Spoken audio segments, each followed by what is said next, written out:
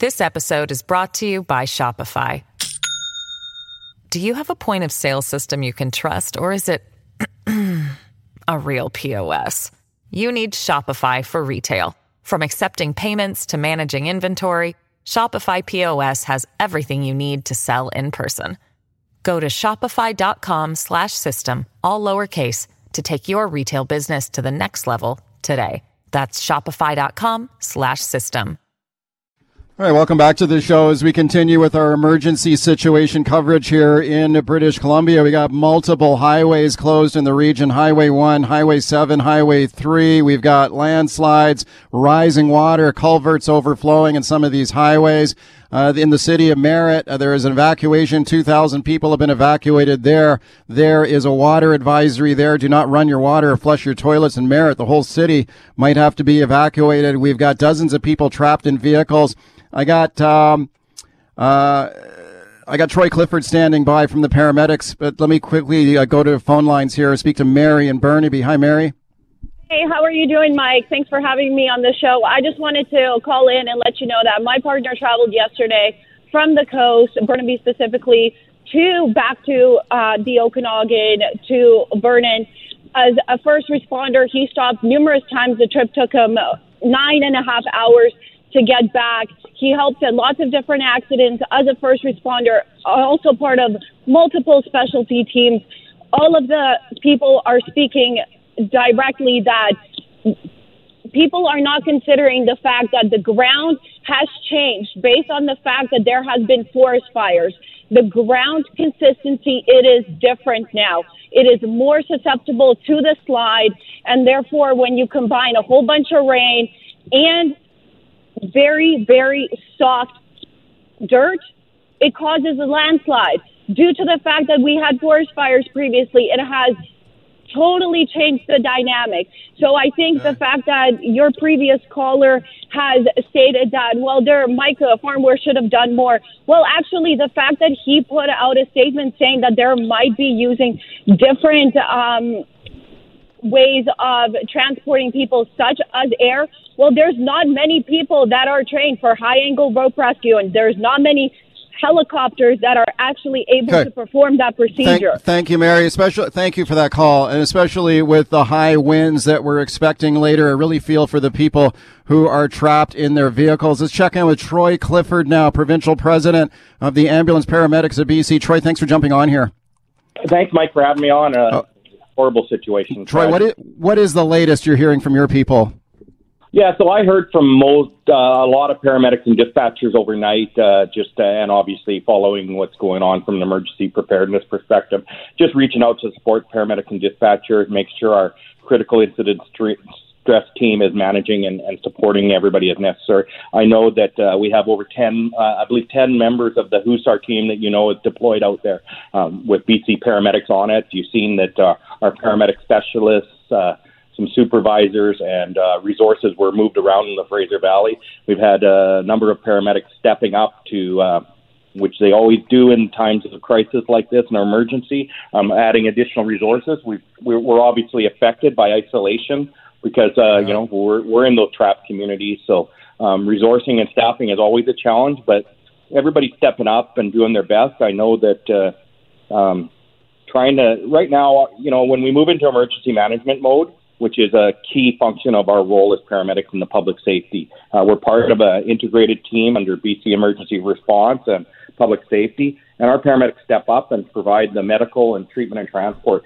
Our biggest concerns are these people that need to be rescued, any medical conditions, and as we start seeing longer periods where they're stranded like this, or that where their houses have been affected and we don't know who's injured or trapped or anything like that. And I think that making sure that we look after the wellness of the paramedics and the dispatchers, but they need to look after their families. So this is such a difficult situation when you have people trapped in their vehicle. You can't get an ambulance out there to help them. And now the province looking at medevacing and possibly taking people out by air, which could be a challenge as well.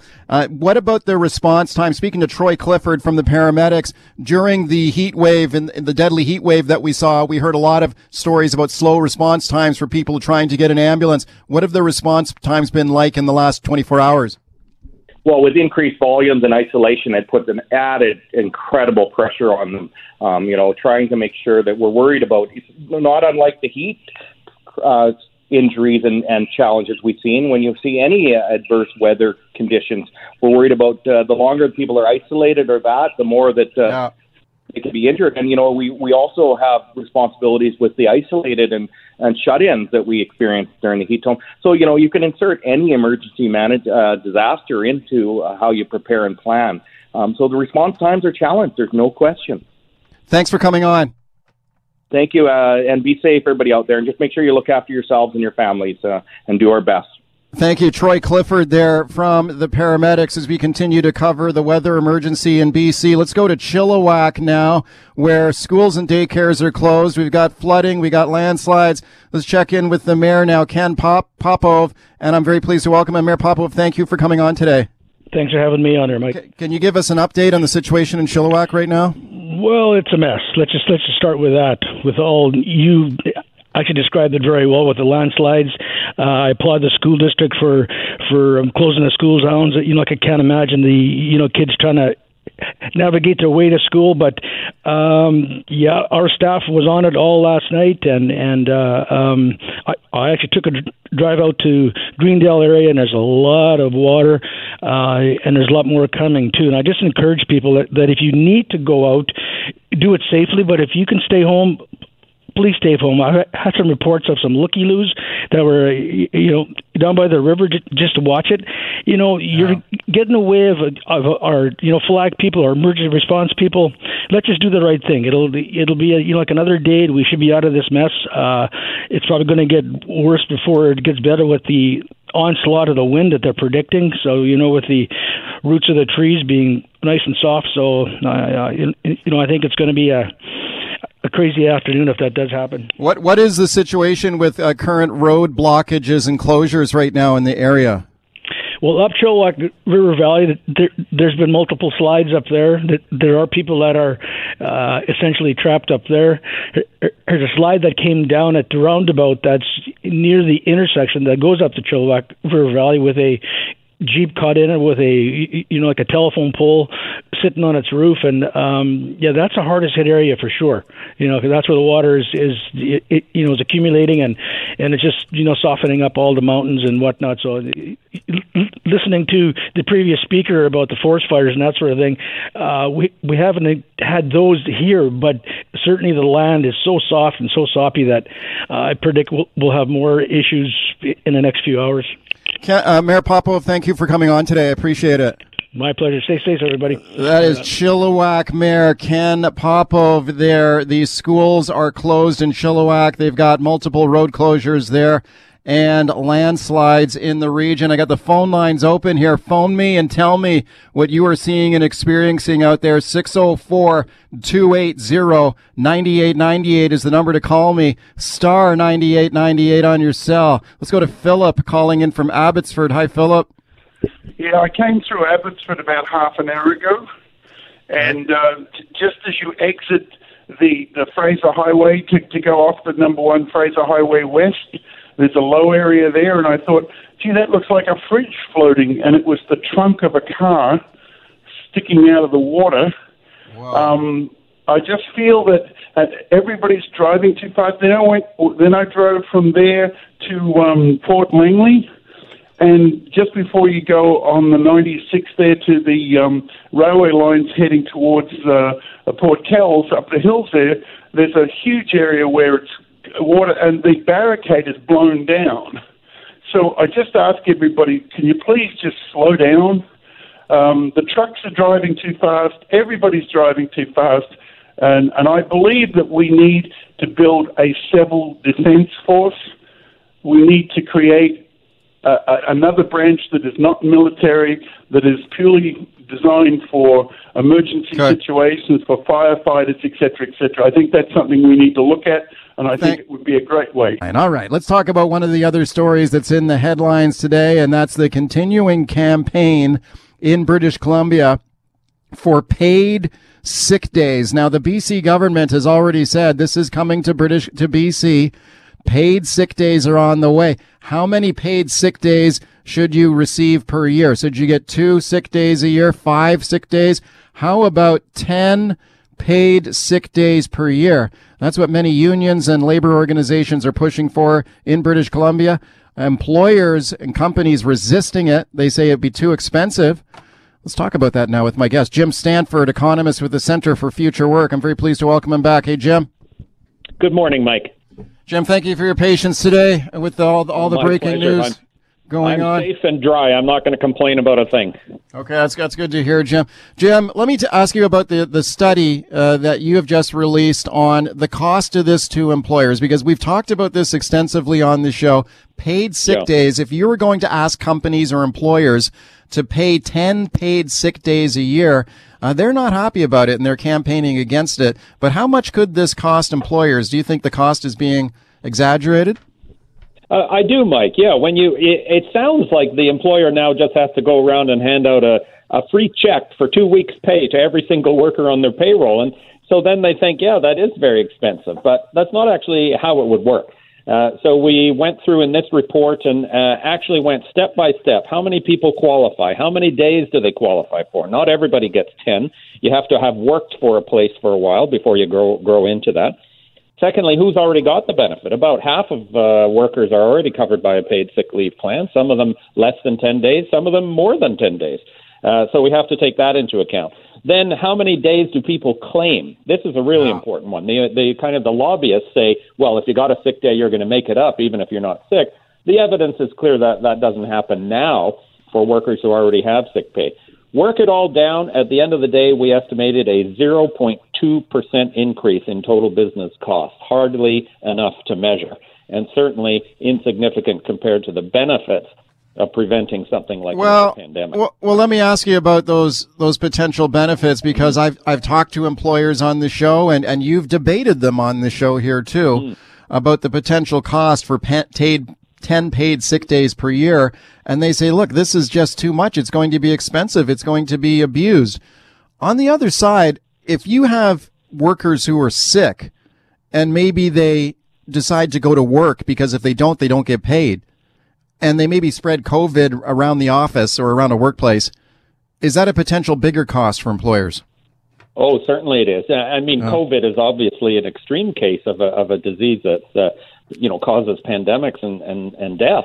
But even just the flu, Mike, the studies on the impact of showing up at work, working while you're sick, giving the flu to your colleagues, potentially your customers, if you work in a service industry, right, and you're face-to-face with the customers, that can really add up. And there's empirical research that's shown that workplaces that have paid sick leave benefits actually have less sick leave taken, less absences due to illness, precisely because people do stay home and then they don't spread it. So, yes, you are going to pay the person's wages while they're off, but it does mean that your colleagues and the customers are going to be healthier as a result, and that's good for business. Okay. I have a feeling, Jim, that when employers in British Columbia hear about the results of your study, they're not going to be convinced, because I've talked to a lot of them who say that 10 paid sick days a year for a lot of companies that are just emerging from a difficult economy during COVID, that this is just not going to be sustainable and maybe could even put some companies out of business.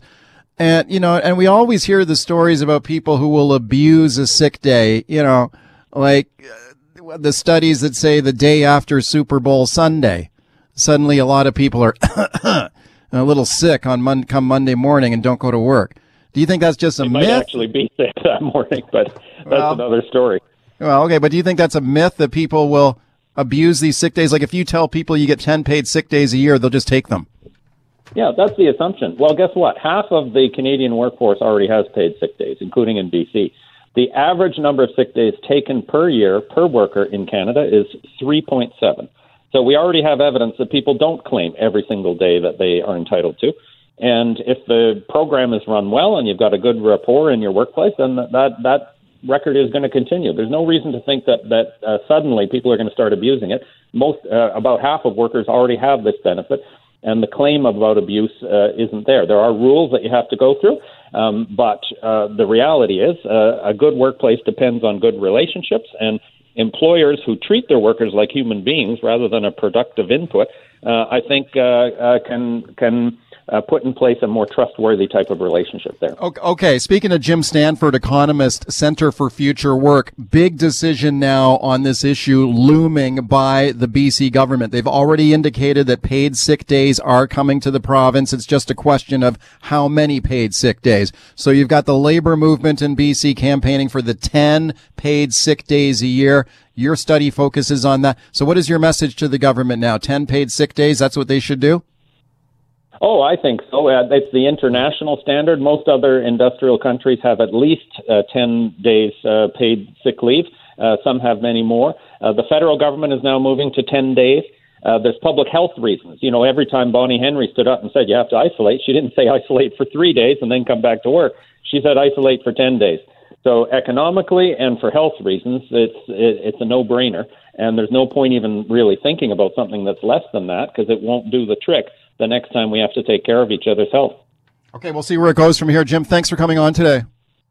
This episode is brought to you by Shopify. Do you have a point of sale system you can trust, or is it a real POS? You need Shopify for retail. From accepting payments to managing inventory, Shopify POS has everything you need to sell in person. Go to shopify.com/system, all lowercase, to take your retail business to the next level today. That's shopify.com/system. Thank you very much. All right, welcome back to the show. As you heard on your news there, that mass evacuation is underway at this hour in the city of Merritt. The floodwaters are rising, roads are washed out. And most critically of all, the city's water treatment plant has been overwhelmed by the flood. Now the entire city of Merritt has been ordered to evacuate. Thousands of people are packing up and on the move right now, heading to Kelowna, Kamloops, and elsewhere. Meanwhile, the rescue efforts also underway for people trapped in their vehicles by floodwaters and landslides. An estimated 80 to 100 vehicles trapped on Highway 7 near Agassiz alone. Make sure you keep it locked here to CKNW all day long for continuing coverage of this emergency and all the updates that you will need to know. We got more coverage coming up on the show this morning, and then all through the afternoon, there will be more coverage of the situation. So make sure you keep it locked right here. All right, let's talk about another story, though, that is in the news headlines over the past week, and that was the extraordinary comments here from the Premier of Saskatchewan, Scott Moe, who wants nationhood for the province of Saskatchewan. That's right. Saskatchewan should be a nation within Canada. Now, this story broke on the Roy Green Show right here on CKNW and the Chorus Radio Network. Have a listen to the Saskatchewan Premier here, Scott Moe, talking about his drive for autonomy for Saskatchewan. Saskatchewan is going to make every attempt and every effort to start to flex our autonomy, to flex our provincial muscles, if you will, within the nation of Canada. Okay, Scott Moe, the Saskatchewan Premier, he says that Saskatchewan would like to have control over policing, taxation, immigration, firearms, and even international relations. Lots of talk about this now all across Canada, with Saskatchewan saying they should be recognized as a nation within Canada. Let's discuss now. What a great panel we've assembled for you on this. Jay Hill on the line, former Conservative MP, now leader of the Maverick Party. Jay, it's nice to have you on again. Good to be with you. Thanks a lot for doing this. Also on the line is Dale Smith. Dale is a freelance journalist. He works in the Parliamentary Press Gallery in Ottawa. He's the author of the book, The Unbroken Machine. Dale, thanks for doing this. Happy to be here. Okay, guys, thank you, both of you. Jay, let me go to you first. I mean, this must be music to your ears here, listening to Scott Moe. I mean, the Maverick Party has a sovereignty option for the Western provinces. What did you think about what Scott Moe had to say? Well, Maverick and myself are very supportive of the new line that Scott has taken. I wrote a letter to both Premier Moe and Premier Kenney of Alberta back in May, I think it was May 25th, an open letter calling upon both of them to do exactly this. in retaliation to the federal parties falling all over themselves to react positively to Quebec's demand for exactly this, to be recognized in the Constitution of Canada as a nation within a nation. And I said, well, if that's all it takes, well, then why doesn't the Western provinces follow that lead, follow Quebec, and do the same thing? Okay, Dale Smith, what do you think? I think it's a bit specious to compare what Quebec was trying to do, which, let's be frank, is problematic, but trying to then assert that for Western provinces is simply form without substance. Why do you say that? Like, if Quebec can have some sort of distinctiveness in Canada, can't the West have it too? Well, Quebec has a distinct language and legal system and culture to a certain extent, which I would hesitate to say the West has in any equal manner. Jay Hill, what do you think of that? Well, I think that the West certainly does have its own distinct culture. I think that's very evident in a number of areas where we've seen over the past number of decades that Central and Eastern Canada has moved to punish Western Canada and really work against a lot of what we've established ever since Confederation, I suppose. And in the area that I think this is primarily to make a statement that the Western provinces should be moving, and the Premier said this, in the area of provincial autonomy, whether it's in taxation, pension, health and childcare, immigration, policing, environment. There's a whole raft of issues where increasingly the federal government, especially under our current Prime Minister, has been usurping provincial jurisdiction. Now, they don't do that with Quebec because I think it was all the way back to the 1960s that Quebec was able to get special arrangements with the federal government over a number of decades in all of these areas. And so what Premier Moe is saying is that Saskatchewan wants the same autonomy on those issues and on those areas of responsibility. Okay, speaking to Jay Hill, a former Conservative MP, leader of the Maverick Party, and Dale Smith about a nationhood for Saskatchewan. That's the stated goal for Scott Moe. He wants Saskatchewan to be a nation within Canada. Dale, is this even possible? Like the constitutional amendments that I guess Saskatchewan is talking about, is this within the realm of possibility, or is this just kind of like a dream or a talking point, or just for domestic political consumption within Saskatchewan, or do you think this is something that should be taken seriously? Well, declaring yourself a nation within the Constitution is pretty much a meaningless act.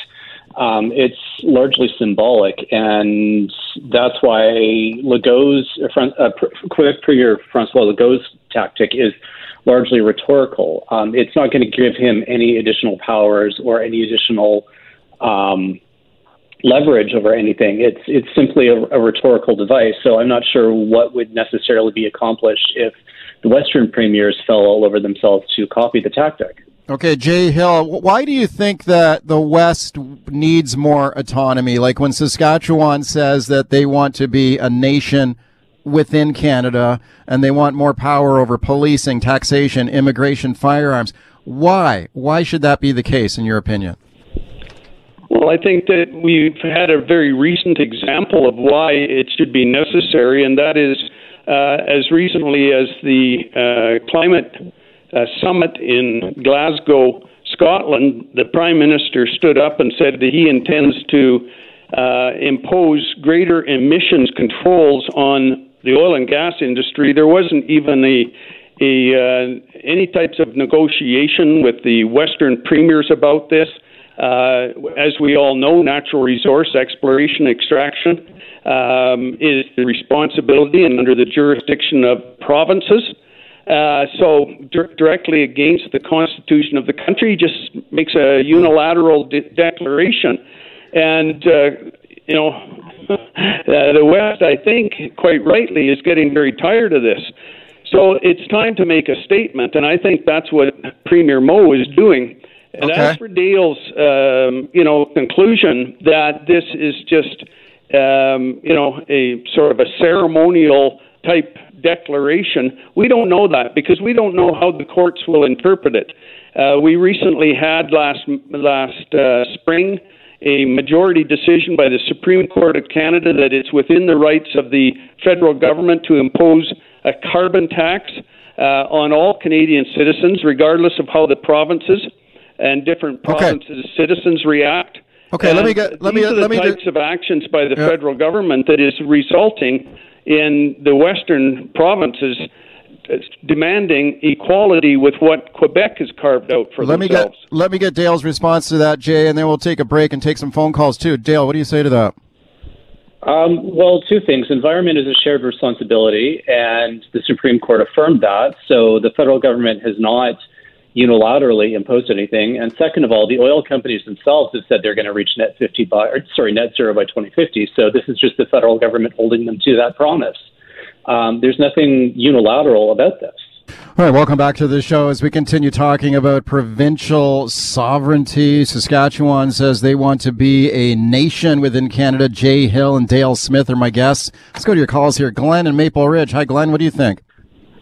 Well, I kudos for Mo for giving it a try. I don't think he has a snowball's chance in you-know-what. But you know what? Standing up for the provincial rights that Mr. Trudeau, and this is a direct result of Trudeau, the great divider in our country. And quite frankly, I mean, Quebec has been spoilt for rotten, and Mr. Trudeau was all in for that. And the West has been ignored and has been abused, and it's been taxed, and it's about time. I wish British Columbia would stand up and make a stand as well, because we're fed up out here. Okay, Dale Smith, what do you say to that? Dale, you're an Alberta boy, right? I mean, I know you're based in Ottawa now, but you're originally from Alberta, right? Dale. What do I say? I'm having a hard time understanding how Alberta is more taxed than anyone else. I mean, we all pay the same federal income tax across the country. Alberta, Quebec, Ontario, it's all the same. Okay, Jay, what do you say to that? Like, what is the case that the West is being treated unfairly? Well, first of all, that statement is simply untrue. There's, if we go back to the 1960s when it started, equalization has funneled about $600 billion out of Alberta, primarily to Quebec. If Dale doesn't understand equalization, then he should make himself more informed, I would suggest. What Premier Moe and to some extent Premier Kenney are trying to do is trying to suggest that, for example, the sweetheart deal that Quebec has with the federal government, where they can opt out of any new federal joint cost-shared program with full compensation. In other words, the federal government comes up with a program for all 10 provinces, and Quebec says, well, we don't like that. We're going to design our own, but we want your money.